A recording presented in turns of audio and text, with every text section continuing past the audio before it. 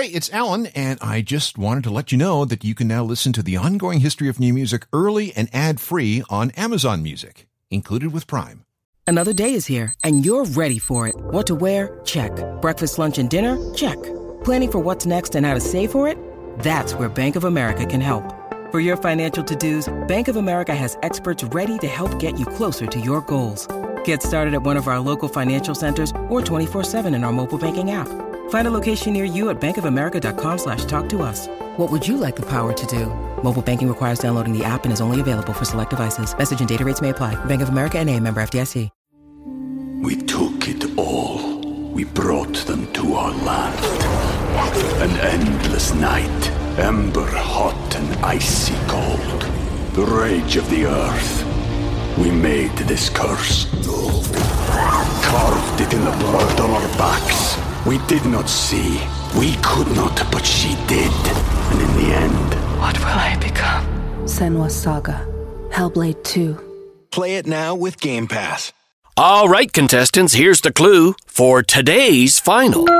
This three-piece group from New York City once toured with Madonna, support Tibetan independence, founded a record label, a magazine, a clothing line, and a film company. Worked as record producers, support the New York Knicks, are tireless philanthropists, accomplished actors. Finish the clue! Have a thing for Carvel ice cream cakes, were once a punk band, refused to let their songs be used in commercials, were sued by AC/DC, sued British Airways. Make them stop! Had a dog named Rufus, hung out with one of John Lennon's kids, once employed Dr. Dre, and... Oh, I'm sorry, but time's up. The answer is the Beastie Boys. That's Beastie Boys. Thank you, contestants. You're all losers. Alex, you bastard! I want my money! Get him! This is the ongoing history of new music, the podcast edition with Alan Cross. Hello again, I'm Alan Cross. For an entire generation of music fans, well, 2 generations really, the Beastie Boys were always there. And now that they're no longer with us, there are a lot of people who feel like there's a void in music. But we'll always remember their contributions. And there were a lot of them. This is part 1 of Remembering the Beastie Boys.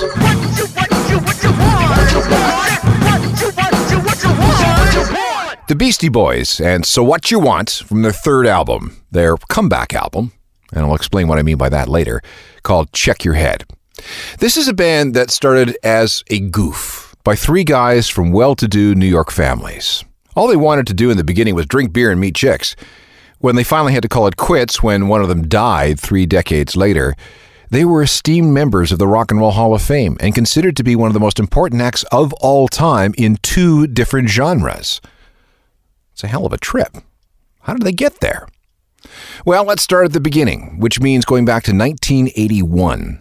That's when a spiky-haired kid, a teenage drummer named Michael Diamond, the son of a successful art dealer from the Upper West Side, formed a group called the Young Aborigines. He was always going to punk shows, and one night at a gig by DC's The Bad Brains, he met Adam Yauch, a 17-year-old kid from Brooklyn who knew how to play the bass a little bit. Okay, he knew how to play 2 notes, but hey, it was punk rock, right? You didn't need more than 2 notes. Yauch started hanging out at Young Aborigines rehearsals before he was asked to join when the regular bass player left the city for the summer. The group played 2 gigs, both on the same night, and they packed it in. But within just days, the Young Aborigines regrouped as the Beastie Boys. Now officially, and according to legend, that stood for Boys Entering Anarchistic States Towards Internal Excellence. But if you ask me, that sounds like some weird reverse engineering. It was Mike Diamond, Adam Yauch, guitarist John Berry, and drummer Kate Schellenbach. The first official Beasties gig was August 15th, 1981, in John's Loft at 100th Street and Broadway in Manhattan. The occasion was Adam Yauch's 17th birthday. It was the first time he ever got drunk. After that, they gigged as a hardcore act around New York, supporting the Dead Kennedys and working the stage at CBGB. Then they got bored and broke up. But it was at about this time when a friend named Dave Parsons approached them with a proposition. He already owned a record store in the East Village called Rat Cage, but he was also thinking of starting up a record label. He got the joke, and he wondered if the Beasties were interested in doing something. And yeah, they were. So the Beastie Boys reformed, and everyone gathered at this studio called 171A. Unfortunately, the place was about to go out of business, and the landlord was threatening to sell all the gear so he could collect some back rent. This gave the Beasties all of 2 days to record 8 songs, which they did, and then they broke up again. An engineer at the studio named Scott Jarvis rescued a tape machine and managed to mix those tracks in his bedroom. The result was an LP called Pollywog Stew. It came out on Rat Cage, and the date was November 20th, 1982. The Beastie Boys from late 1982 without Adam Horowitz, but with guitarist John Barry, and also drummer Kate Schellenbach. The song is called A-Grade on Mojo, and is one of their earliest recordings, and it's also one of the few songs from their hardcore era that survived throughout the rest of the band's career. All right, November 13th, 1982, exactly a week before Pollywog Stew came out, the Beastie Boys played a show in the drama department of Bard College. Also playing that night was a group called The Young and the Useless, which featured a singer named Adam Horowitz, the son of a famous playwright. And the Beasties liked him a lot. When John Barry quit near the end of 1982, apparently there was a bit of a meth problem, Adam Horowitz was drafted in to take his place. This is when the Beasties began to explore the possibilities of fusing punk with rap and breakdancing, which was getting big in New York at the time. And in March 1983, they decided to get one of these new ideas down on tape. The concept was really simple. First of all, they made a prank phone call to a local Carvel ice cream store. Carvel sold an ice cream cake called a Cookie Puss. The guys then took that tape of the phone call, added some bits from a Steve Martin comedy album called A Wild and Crazy Guy, and put the whole thing to some beats. The result was something totally different from anything that was happening on the New York hardcore scene.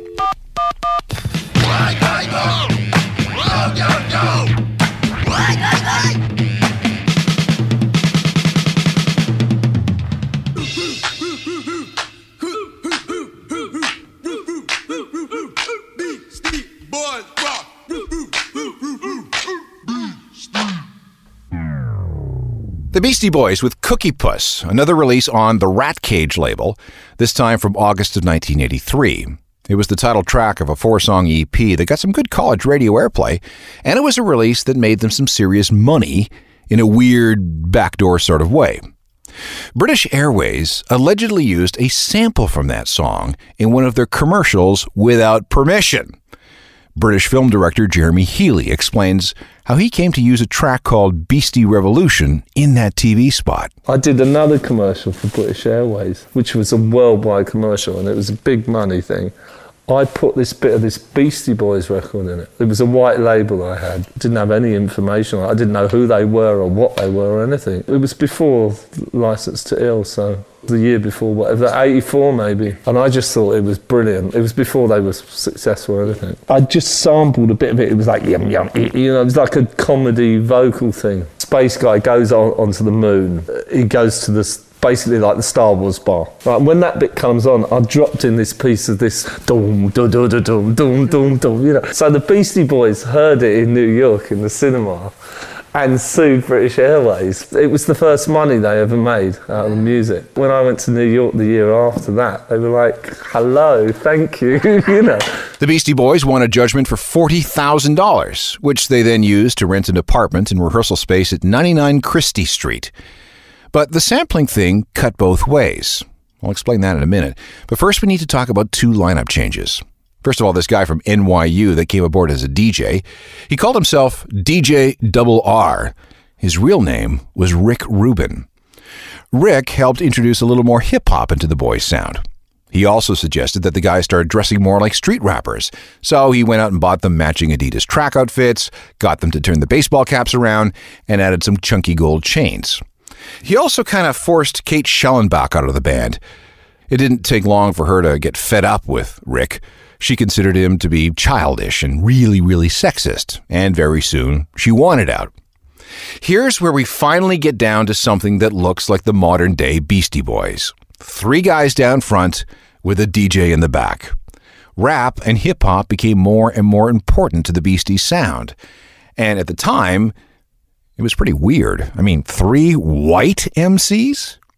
But 2 people recognized the possibilities. The first was Russell Simmons, a would-be musical entrepreneur. The second was, believe it or not, Madonna, who, through a mix-up with Simmons, ended up with the Beastie Boys as her opener for her 1984 Like a Virgin tour.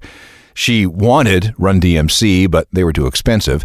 The Beasties were much cheaper, so they got the gig. By November 1984, the Beasties had signed to Def Jam, a new record label co-founded by Rick Rubin and Russell Simmons. The label's second single was a Beasties track called Rock Hard, but it was soon withdrawn because it contained some illegal AC/DC samples from the song Back in Black. They had neglected to ask permission, and even if they had, they wouldn't have got it because AC/DC was categorically against any kind of sampling. So the single had to be withdrawn. It was a big collectible for years.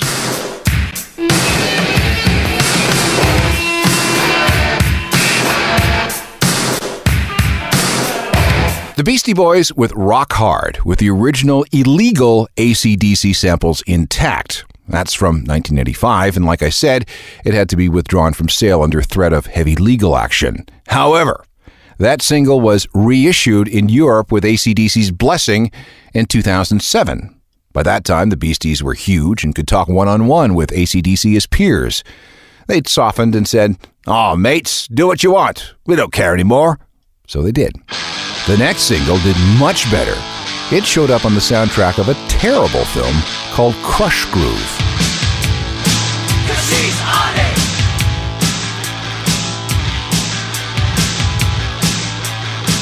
And she's on it.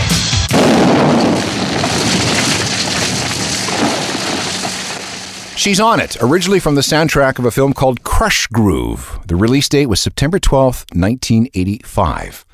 By the time that 12-inch was released, Adam Yauch was known as MCA. Adam Horowitz was using the handle AdRock, and Mike Diamond was shortened to Mike D. They had also found lots of ways to annoy people. In fact, their drunken party frat boy attitude caused most people to absolutely hate them. But that was about to change. You're listening to The Ongoing History of New Music, the podcast edition, with Alan Cross. It's almost impossible to overstate the importance of the Beastie Boys from late 1986 through all of 1987. Let me set this up. Rap and hip-hop started filtering out of New York in the late 1970s and early 1980s. And outside of those areas, those neighborhoods, it had a hard time gaining acceptance. Rap crap was a phrase that was thrown around a lot. There was a huge divide. Urban areas versus the suburbs. People of color versus white. Rockers versus rappers. As hard as it is to believe today, a sizable majority of the music market, the industry, and fans looked at rap as a fad, something that would quickly die out. And then everybody would get back to the serious business of singing and playing their own instruments. None of this scratching and sampling nonsense. That wasn't real music. We took it all. We brought them to our land. An endless night, ember hot and icy cold. The rage of the earth. We made this curse. Carved it in the blood on our backs. We did not see. We could not, but she did. And in the end... What will I become? Senua's Saga. Hellblade 2. Play it now with Game Pass. When you need mealtime inspiration, it's worth shopping Kroger, where you'll find over 30,000 mouth-watering choices that excite your inner foodie. And no matter what tasty choice you make, you'll enjoy our everyday low prices, plus extra ways to save, like digital coupons worth over $600 each week. You can also save up to $1 off per gallon at the pump with fuel points. More savings and more inspiring flavors make shopping Kroger worth it every time. Kroger, fresh for everyone. Fuel restrictions apply. And it didn't matter that there were genuine stars, genuine musical geniuses. Run DMC, Curtis Blow, Africa Bambaataa, Grandmaster Flash, LL Cool J. The scene and the sounds were just not taken seriously. I know, but if you were there in the early and mid-'80s, you know exactly what I'm talking about. Then here came the Beastie Boys. November 19th, 1986, an album called Licensed to Ill. Musically, it was one of the first successful fusions of rap, hip-hop, and rock. Not only did rap fans like it, but the record was a huge hit with the alternative crowd, and a huge hit with a significant portion of the mainstream rock crowd. I mean, Kerry King of Slayer played guitar on it. Slayer! He took time out from recording the band's Rain and Blood album to play on it. Socially and culturally, it bridged this huge gap between black and white music fans. Before the Beastie Boys, these two groups of fans were miles apart. And yeah, it is kind of suspect that it took a bunch of white rappers to bring them together, but at least it got the job done. Commercially, it became one of the fastest-selling debut albums in history. In fact, Licensed to Ill was the first rap record to ever hit number 1 on the American album charts. It's still one of the top-selling back catalog items of all time, selling hundreds of thousands of copies every year. All of these things opened some very big doors between the world of rock and the world of rap. But consider this. Licensed to Ill was not the Beastie Boys' first choice for a title. Can you imagine? There's an alternate universe thing going on here. Can you imagine how different things would be if the Beasties had got their way? They wanted to call this record Don't Be a Faggot. Ugh. Kick it!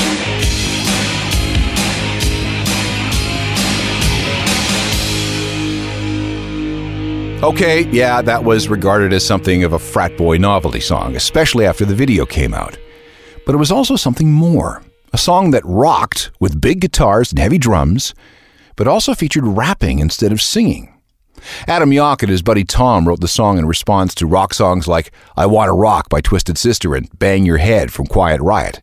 This was supposed to be a parody of those types of songs, but that was lost on 95% of the people who heard it. But let's face it, the video, with cameos from LL Cool J, Rick Rubin, and MTV's Tabitha Soren, was too much fun for anybody to really take the song or the Beasties seriously. And think about this the next time you see it. There was almost no budget for the shoot. All the whipped cream used in the pies, it was scrounged from dumpsters behind supermarkets. All of it was sour and rancid and smelled awful. Of the 13 tracks on Licensed to Ill, 7 of them were released as singles. This was the 4th, and it introduced millions of non-rappers and those not into house music to the sounds of the legendary Roland TR-808 drum machine.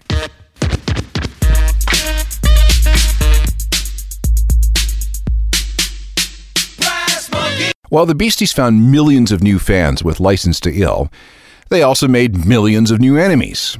A group of politicians in Britain wanted them banned from the UK. They thought it was dreadfully disgusting that they invited female members of the audience up on stage to dance in cages, and they certainly didn't like the giant motorized inflatable penis that popped up during the show. The British tabloids really had it out for them. One went so far as to carry a false story about the band laughing and taunting a group of dying children, kids with terminal leukemia. That never happened. The paper made up the whole sick story, but by the time some of those kids came to the band's defense and tried to set the record straight, the damage had been done. At another show in Liverpool, this was May 10th, 1987, a bunch of thugs who thought that they were going to teach the Beasties a lesson started throwing cans and bottles at the band. The Beasties responded by returning the missiles using baseball bats. Unfortunately, one girl got hit in the eye, and Ad Rock was arrested for assault. The whole show lasted 10 minutes before it devolved into a riot. Remember how I said that Kerry King of Slayer played on Licensed to Ill? Well, here he is. And if you're an AC/DC fan, note how similar the riff structure is to their song TNT. That is not an accident. And if you're a Motorhead fan, any similarity between the title of this song and Motorhead's No Sleep Till Hammersmith is purely intentional. No sleep till!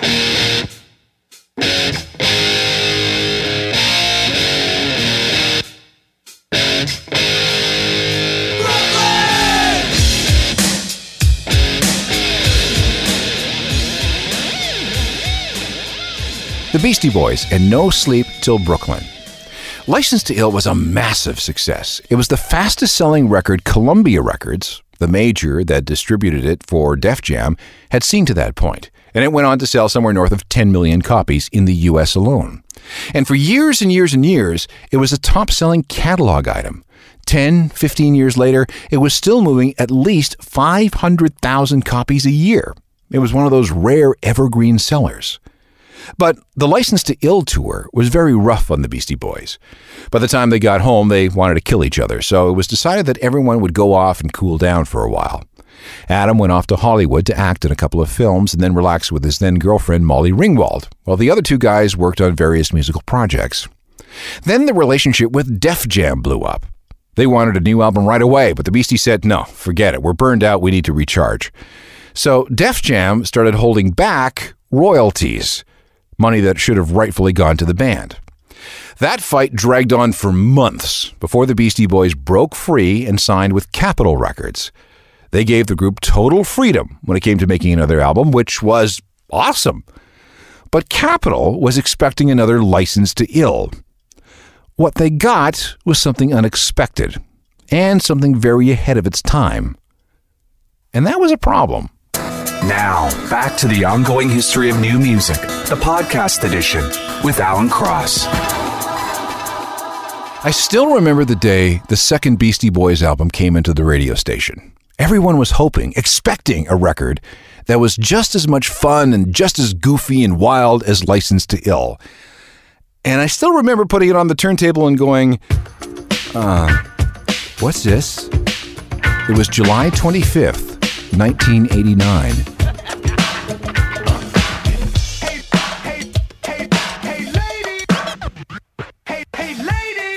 Hey Ladies, the first single from the Beastie Boys' second album, Paul's Boutique. That was a far cry from Fight for Your Right and Girls and Brass Monkey and Paul Revere and No Sleep Till Brooklyn.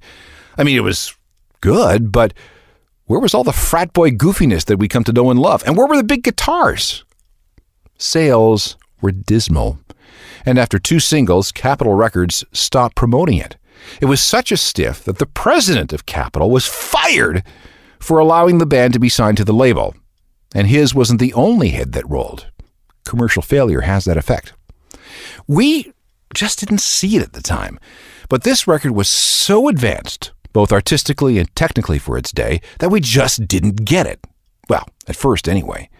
But the rap and hip-hop community was totally blown away by Paul's Boutique. Here's the truth. The Beastie Boys grew up fast. They wanted to make the most creative record they could, and not one that was blatantly commercial. The easiest thing in the world would have been to come up with more songs like the ones they did for License to Ill, but they didn't want to do that. They knew that if they did, they'd just be pigeonholed for the rest of their careers, and their career would be very short. So, with the help of a production team called the Dust Brothers, the Beastie Boys spent close to 2 years meticulously crafting an album that sampled no fewer than 105 different songs. But they're all so short and so expertly woven into the fabric of each of the songs that they're there and then they're not. It makes for fascinating listening today. And back in the summer of 1989, it was 10 times as fascinating for some people. Let's go back to Hey Ladies for a second. 16 different songs are rated for this track. For example, the most obvious is this line from the Sweets' Ballroom Blitz. She thinks she's the passionate one. And the title of the song itself is from Curtis Blow's Party Time. And if you listen closely, you can hear snippets from James Brown, the Commodores, Kool and the Gang, and Edwin Starr. The complexity of this mix of samples and original music was staggering for its day.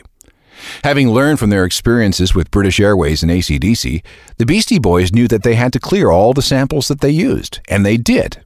They paid for the right to use those snippets at a total cost of about $250,000. That, believe it or not, is rather reasonable when compared to what it would cost to do something similar today. Paul's Boutique came out in the time before a bunch of big lawsuits involving sampling pushed the cost of clearing samples way, way up. There's almost no way anyone could stitch together a similar album in today's environment. The samples would cost in the millions of dollars, which is why we're unlikely to ever see an album like this ever again. There was a second single from Paul's Boutique. There were 8 samples contained therein, including material from James Brown, Sly and the Family Stone, Sugar Hill Gang, and even some drums from a song by a southern rock band called Black Oak, Arkansas.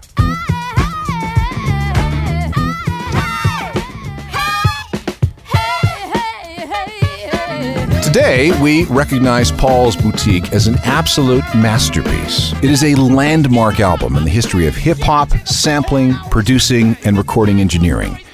But back in 1989, It was a commercial disaster. So what were the Beastie Boys to do? That's where we'll pick things up with part 2. Back in a moment. More of the ongoing history of new music, the podcast edition with Alan Cross.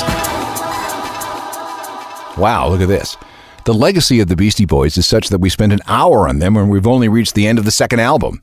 On part 2 of Remembering the Beastie Boys, we'll follow them through the 1990s, into their hiatus in the early 21st century, their post-9/11 years, and through to the end of their career with the death of Adam Yauch. It'll be quite a ride. Meanwhile, let's you and me catch up on Facebook, Instagram, Twitter, or Google+. I'm in all those places. I have a website, ajournalofmusicalthings.com, which is updated every single day. It also comes with a daily newsletter that you can subscribe to for free, and I highly recommend that you do that if you want to keep up with the newest and coolest and weirdest music news. Trust me when I say that there isn't another newsletter like it. Technical productions by Rob Johnston. We'll talk to you next time. I'm Alan Cross. You've been listening to The Ongoing History of New Music, the podcast edition with Alan Cross. Subscribe to the podcast at iTunes and through Google Play.